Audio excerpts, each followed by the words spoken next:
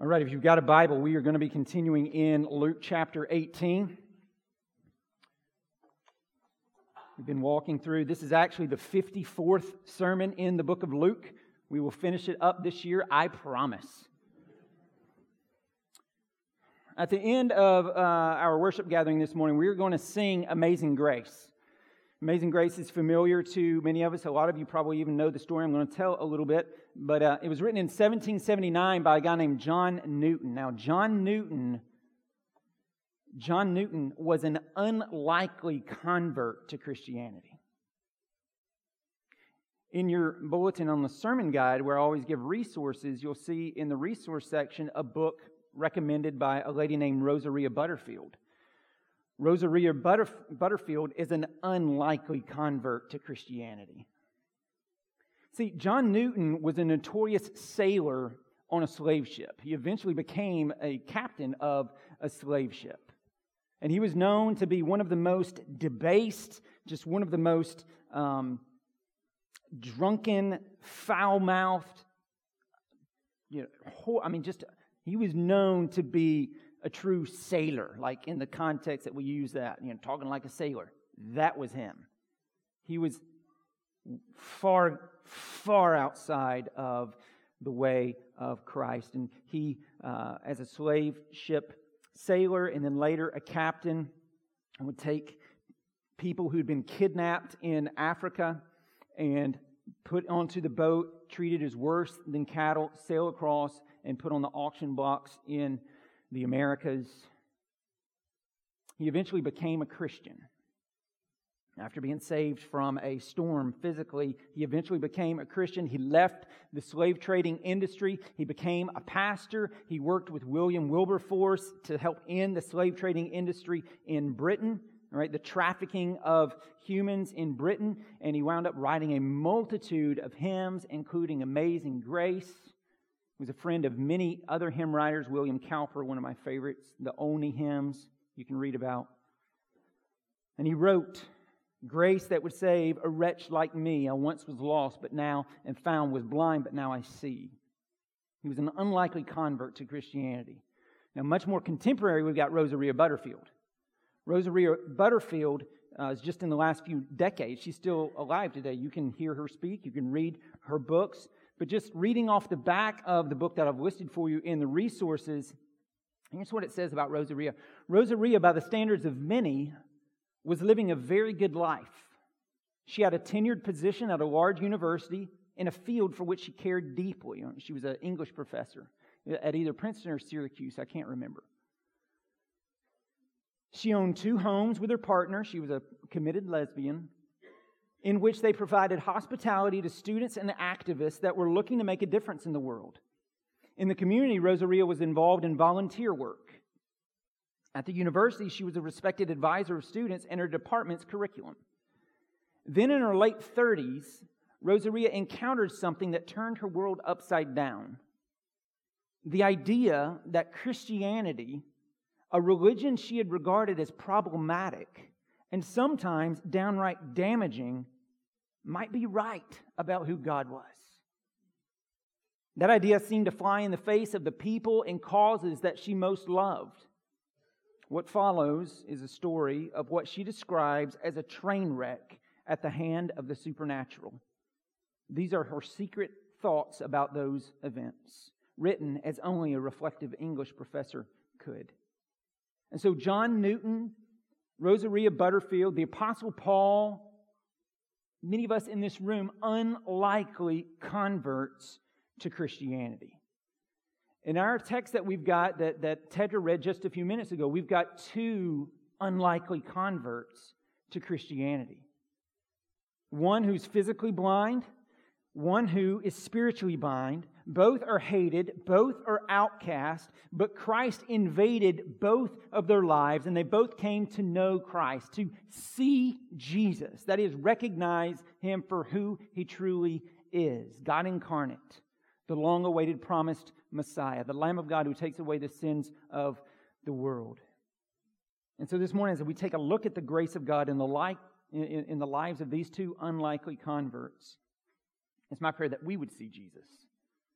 That those of us who our believers, we have repented and trusted Christ, that we be reminded of His grace and His mercy that He's given to us.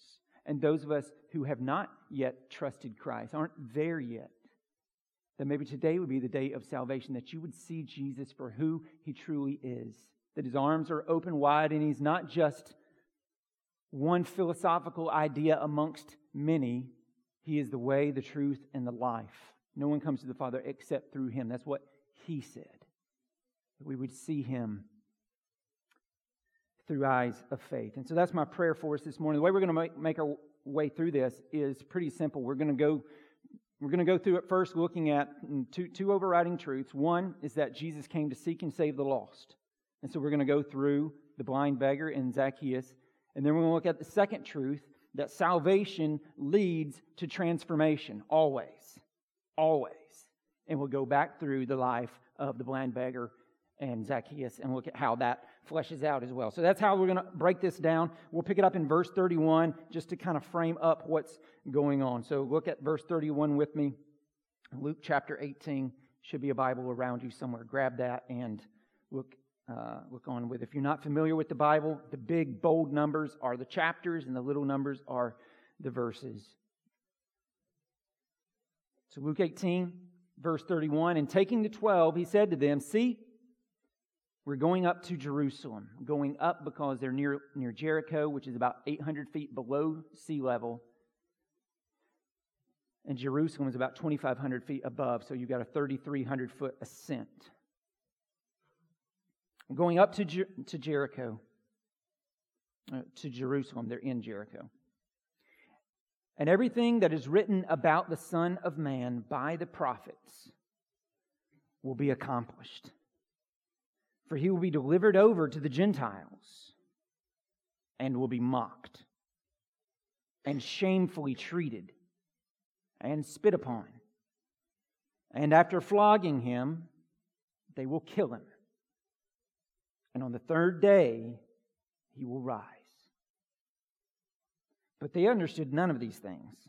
This saying was hidden from them, and they did not grasp what was said. Now, this is the third time Jesus has just plainly predicted His death and His resurrection, but the disciples still don't get it. Still can't contemplate of a Messiah dying. They wanted a geopolitical Messiah in that day, kingdom come in that moment. They could not contemplate the idea of a suffering servant and the conquering king being the same person. But beyond that, I want you to see the basic truth of Christianity is right here. And if you were here and you were just exploring the ideas of Christianity, the central truth is right here. Jesus Christ came to this world to die. That's why He came. His purpose in living was to live a perfect life that we haven't, but that God demands, and to die as an atonement for our sin. That's why He came. It's what He's constantly talking about, constantly explaining, that He would die as a substitute for our sins in our place to pay for our sins against a holy God, whereby we could be made right with God, not on the basis of anything we do, but on the basis of what Jesus did for us. Because God demands perfection, and we will never attain that. So Jesus attained it for us and gives it to us. Yet our sin deserves punishment, and God is just. It must be punished, and Jesus takes our punishment for us.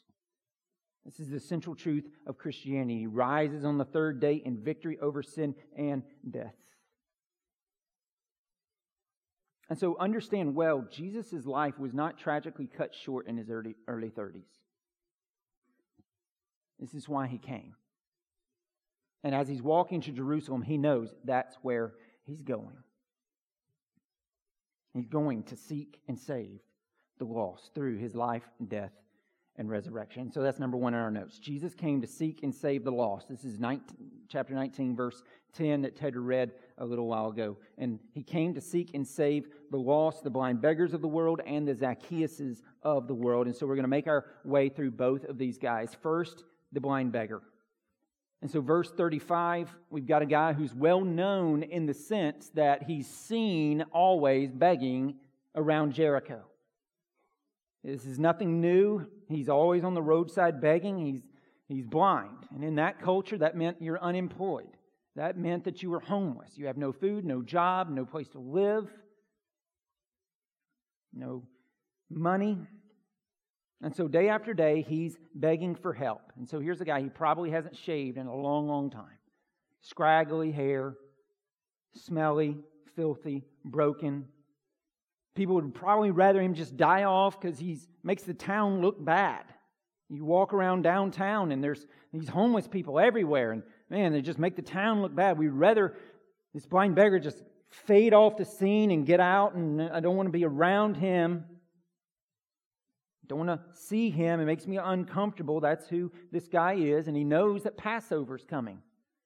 And he knows that thousands of people are going to be trekking to Jerusalem through Jericho. And so maybe he leaves where he normally begs and he goes to this thoroughfare because he knows, hey, there's no better person to beg from than religious people going to a festival. So he gets out there and he's in a strategic location. And people are passing by and people are passing by. In verse 36, hearing a crowd going by, he inquired what this meant. And they told him, Jesus of Nazareth is passing by. And amazingly, even though all they told him was a geographical location, Jesus of Nazareth, he starts crying out a different name at Jesus. Look at it in verse 38. And he cried out, Jesus, Son of David, have mercy on me. And those who were in front rebuked him, telling him to be silent. But he cried out all the more, Son of David, have mercy on me. And so again, all they said was Jesus of Nazareth, but this blind beggar recognized him as the Son of David, which is a messianic title, showing that he's the fulfillment of 2 Samuel 7, the descendant of King David who will reign on the throne forever and ever and ever. And so amazingly, this physically blind man had better spiritual sight than Jesus' own disciples. How? How did he know this? Well, obviously, it's God who gives faith. Ephesians 2, for it is by grace you've been saved through faith, and this not of yourselves, it's the gift of God. So God had given him faith, but also maybe word had reached him about Jesus' miracles, about Jesus' teaching. Maybe he'd heard the story of Jesus that Luke records in chapter 4, where he's in the synagogue in Nazareth and he opens up the scroll in the book of Isaiah to chapter 61 and he reads it. It's just the ultimate drop mic moment. He reads it and drops mic. This has been fulfilled in your hearing today. And here's what he read. The Spirit of the Lord is upon me because He has anointed me to proclaim good news to the poor. He sent me to proclaim liberty to the captives and recovering of sight to the blind, to set at liberty those who are oppressed, to proclaim the year of the Lord's favor. And so maybe he had heard all of this. God had given him the gift of faith because faith is a gift. And so this man in desperate faith cries out, Son of David, have mercy on me, Son of David. And in the midst of the pandemonium of the crowd going by, Jesus hears him and stops. I can't help but imagine, because this is how I read Scripture, with very, my imagination is going as I'm reading Scripture, and I just kind of picture it like when Forrest Gump is giving a speech in D.C., and at the end of it, Jenny starts, Forrest, right? That's like the blind beggar here. He is shouting. Crowd goes silent, and Jesus stops. He hears him, and Jesus turns to him. And I want you to see the graciousness of our Savior here because, remember, He's on a mission. He's going to Jerusalem where He's going to die for the sins of the world. Nothing can stop Him from completing this mission. Nothing. But He stops for this blind beggar. He stops for you and me when we call. He's gracious. cried for mercy. Isn't that what we all need? Mercy. And Jesus is the only one who can give it. And so will you cry out for mercy? Will you ask Him for mercy? He'll stop. He'll listen. And so ask Him. Ask Him to help you understand who He is. And I don't know what's going on in your lives. I don't know what circumstantial things are going on. I don't know what felt needs you may have going on in your life. But I do want you to see that our felt needs that come into our life, in a lot of ways, God uses those to just soften us up to realize that we need something more. To realize that we have a deeper seated need. To see that we are not self-sufficient, that we are not invulnerable, that we need mercy. And not just circumstantial mercy, but eternal mercy. Not just mercy right in the here and now, but mercy and grace from God for our souls for eternity. And Jesus will give it. Friends, He will give it. Ask Him to give it to you. Ask Him. He will give it. He came to seek and save the lost. Lost being separated from God. And that's all of us who do not know Jesus. And He will give mercy.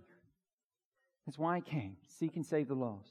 So that's the blind beggar. Let's look at Zacchaeus. Let's look at Zacchaeus real quick. Now, to get the reality, how many of you know the little Zacchaeus song? Zacchaeus was a wee little man, and a wee little man was he, right? Okay. We need to throw that away for a minute.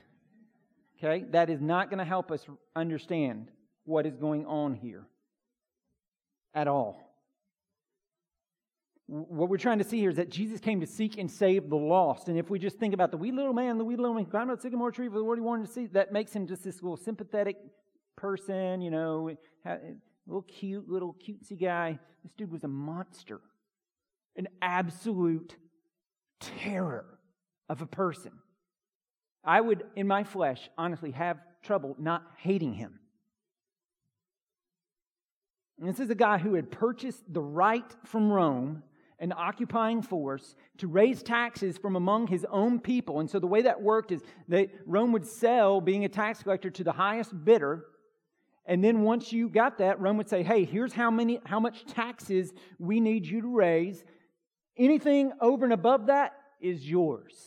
And so he has the entire Roman army at his backing to go out. He sets his own salary to go out and raise as much money as he wants. And all Rome cares is that they give to Rome what they need, and whatever he wants, he can do however he wants to do it.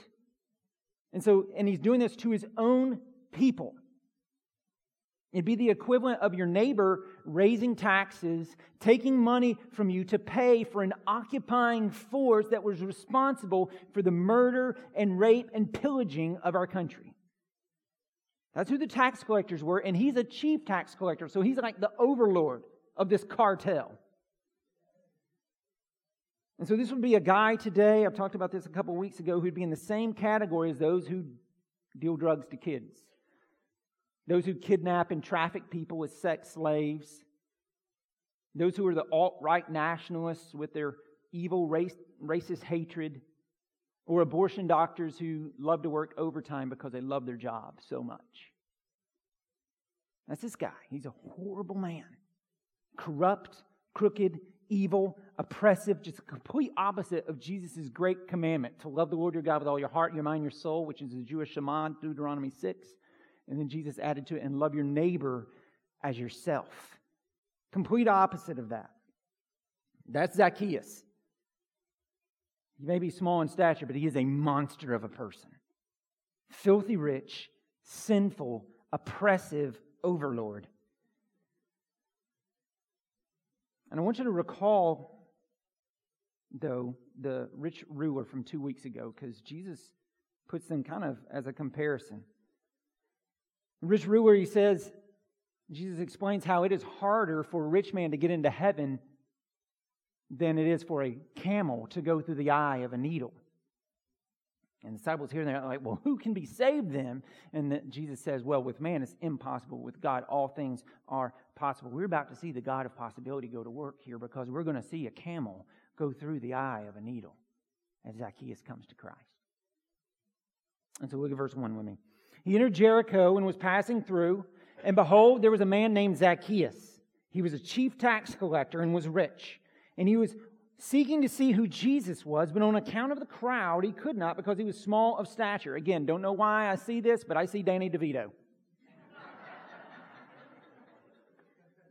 So you got these beady little eyes, small stature, Danny DeVito here.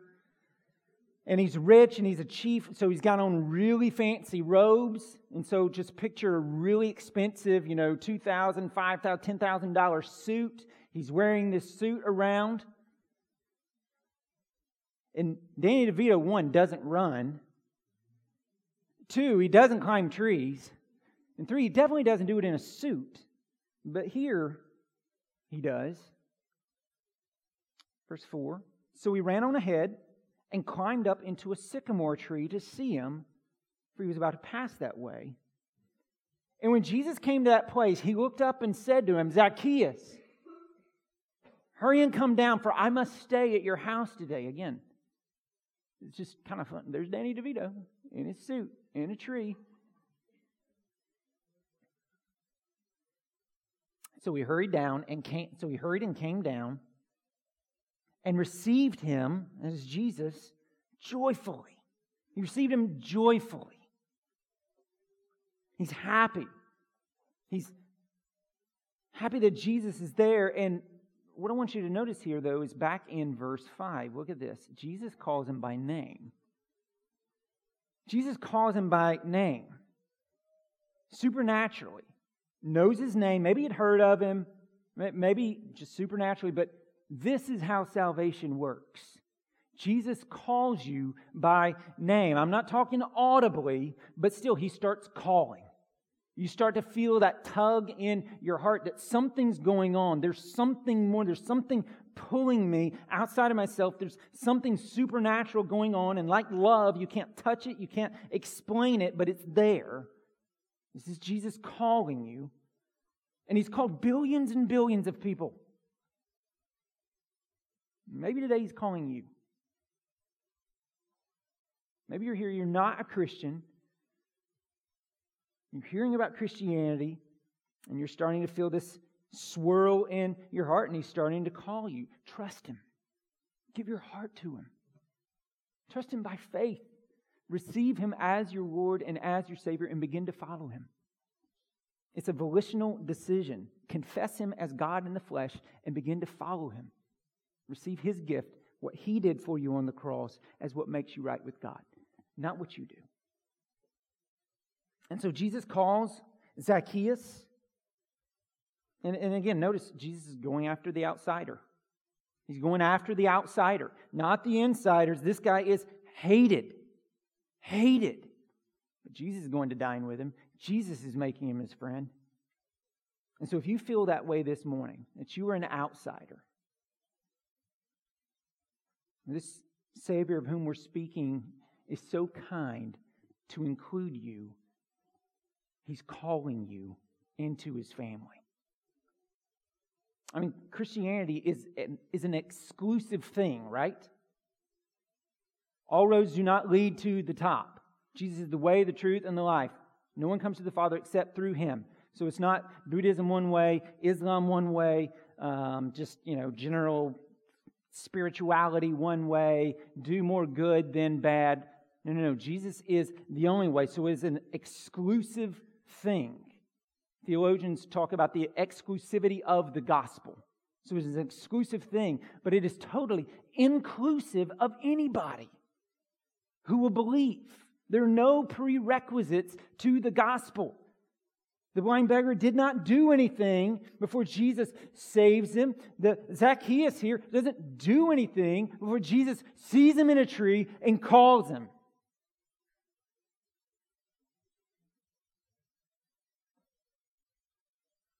No prerequisites, none. But do we live that way? Do we look at others as if there's a prerequisite they must meet before they can become a Christian? They need to stop acting that way. They need to stop doing that. You can't share the gospel with them until they do that. Do we share the message of Christ that way? Do we often latch our culture to the gospel? Accept this, my way of doing life, my way of dressing, my way of music, all that's part of it. The gospel's the gospel. Don't latch your preferences to the gospel. We're evangelizing not for our culture, but for Christ. For the glory of Christ and for the good of our fellow man. Jesus is the only way to true forgiveness and freedom, vertical reconciliation that then works out in horizontal reconciliation. I mean, just straightforward, if there was no gospel, why not be a racist?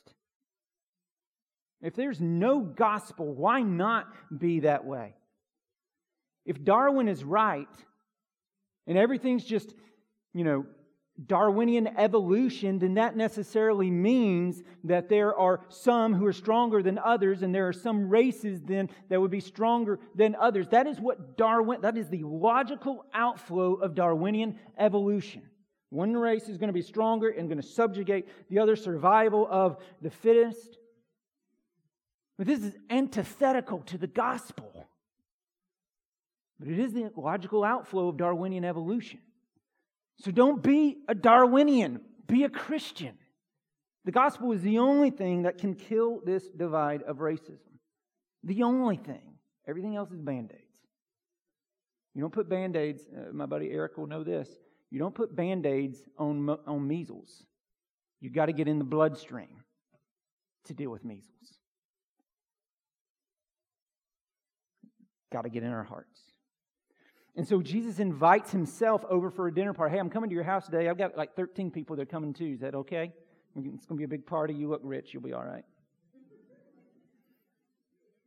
And to go and dine in this culture with someone like this is the taboo of all taboos. And Jesus doesn't care about taboos. He cares about seeking and saving the lost. So he goes into Zacchaeus' house. And the crowd begins to grumble. Look at verse 7 there of chapter 19. And when they saw it, they all grumbled. He's gone in to be the guest of a man who is a sinner. Do you know why they grumbled? They grumbled because they are so much like us. Like me. I am an all-star at seeing other people's sins, but I am horrible at seeing my own.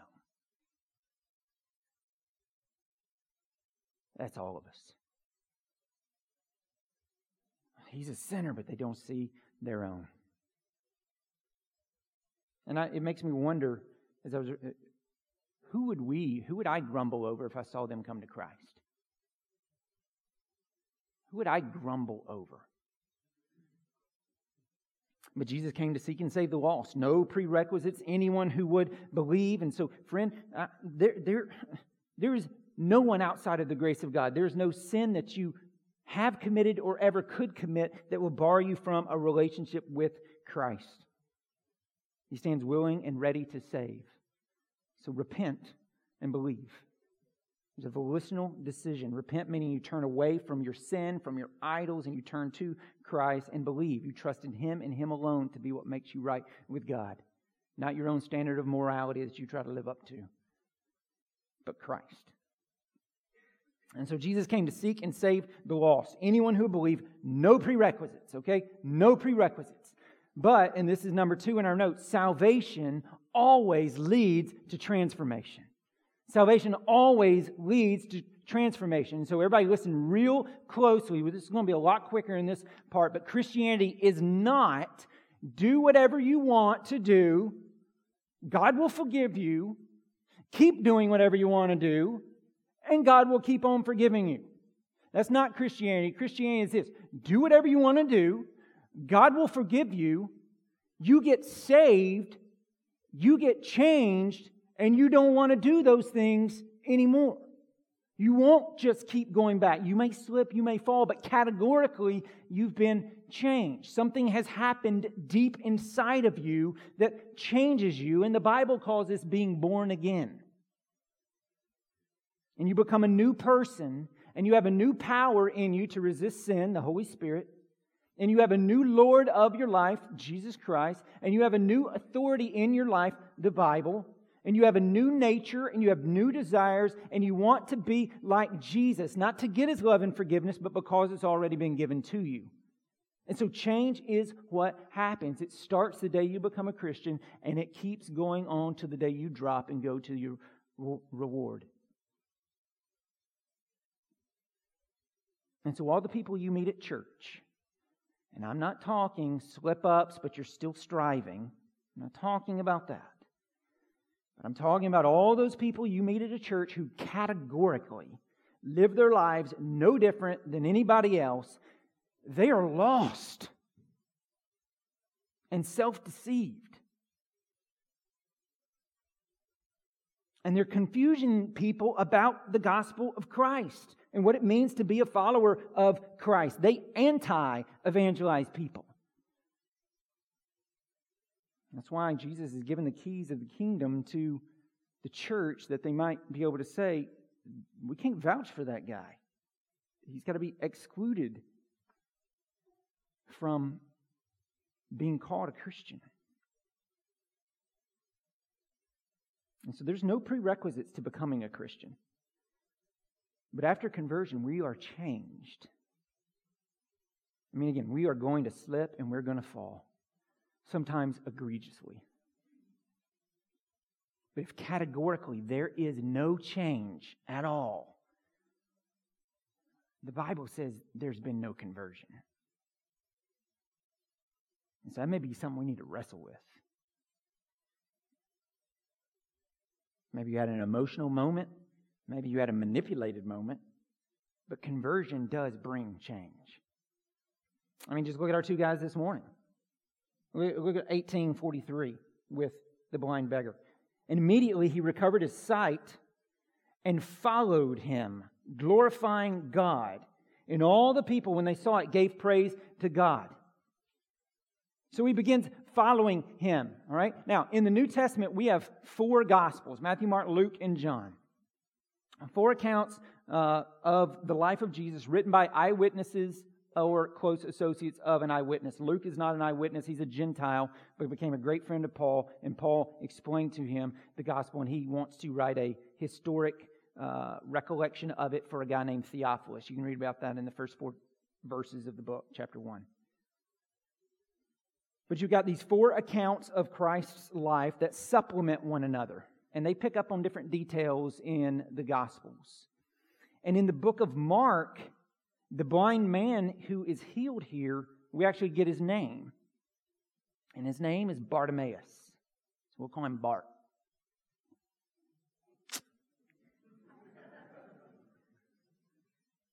So we got Bart here.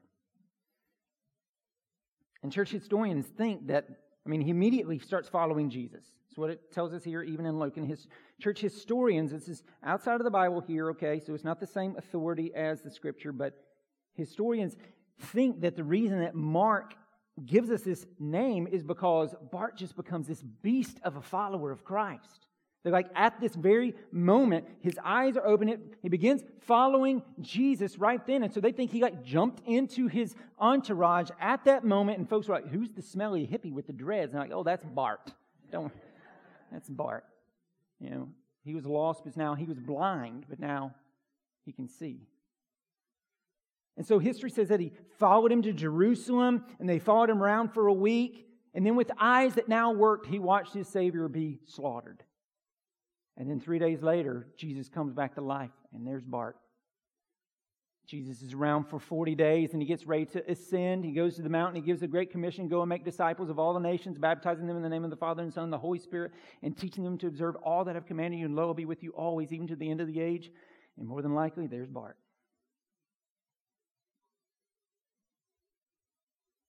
Real Christians are changed. Salvation leads to transformation. His life was changed.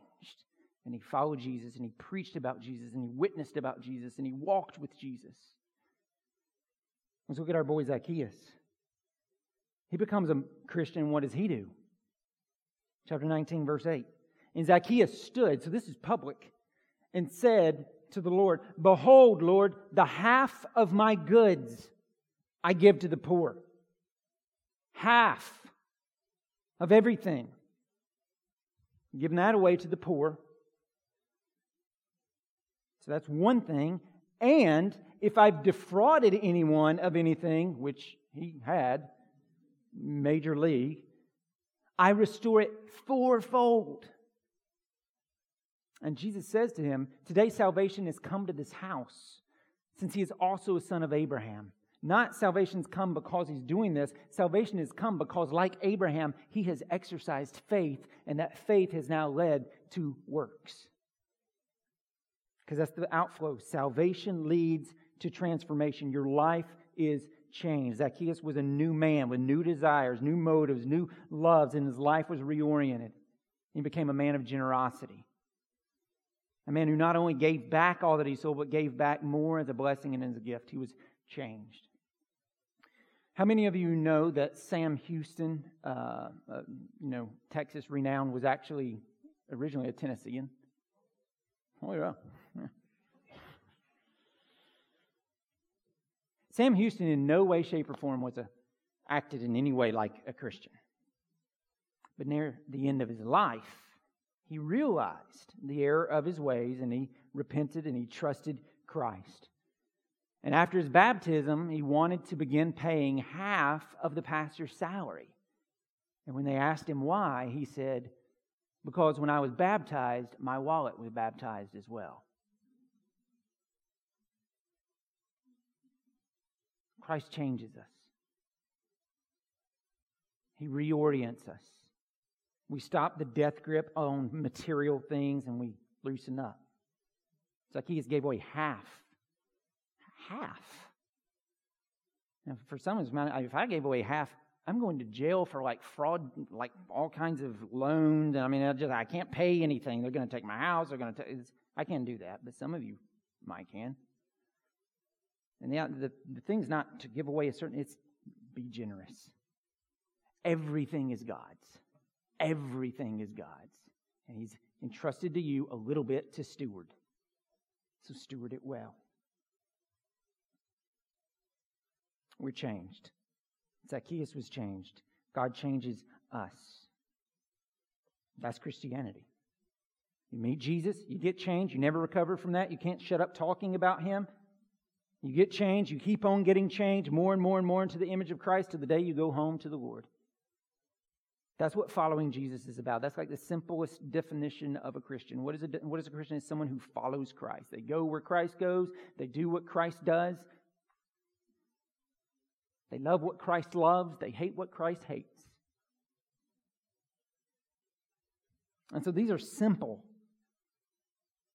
but profound lessons from these two unlikely converts. Jesus came to seek and save the lost. And salvation leads to transformation. And so He called and He changed Bartimaeus. He called and He changed Zacchaeus. He called and He changed John Newton. He called and He changed Rosaria Butterfield. He called and He changed the Apostle Paul. He called and He changed everyone in here who is a Christian. Because salvation leads to transformation. And so is He calling you today? If you are a believer, is He changing you today? And in what ways? How does He want to transform you? The rich young ruler would not give up his stuff in order to follow Jesus. Zacchaeus gives up his stuff in order to follow Jesus. Is there anything that you won't give up in order to follow Jesus? We're going to take the Lord's Supper in just a minute. And in those moments as we prepare for that, I encourage you to pray and ask the Lord for mercy and ask the Lord to reveal to you those areas of His life, of your life, that He wants to transform. Ask Him to give you eyes to see these things. We are so prone to see the sins of others, but slow to see our own. Ask Him to help you see your own, to see the log. So we've got all of them. All of us have logs. Let's pray, and as we pray, if those who are going to be serving would go ahead and make their way down here. Father, we thank You for Your Word. We thank You for these simple truths, that You are so kind to send Jesus to seek and save the lost. That is us. And that when You save us, You don't leave us alone. You change us and You make us new people. And so, Father, help us to live out in practice what You have made us by position, putting us into the family of God. As we prepare to receive the Lord's Supper, would You work in our hearts and our minds and show us those things that we value more than You, those things that, those idols of our heart, those habits, beliefs that are not in keeping with the gospel, in keeping with Your Word. And help us to change. Help us to be serious about it and willing to talk about it with others and get those who would help us fight and strive and walk. And let us be patient with one another.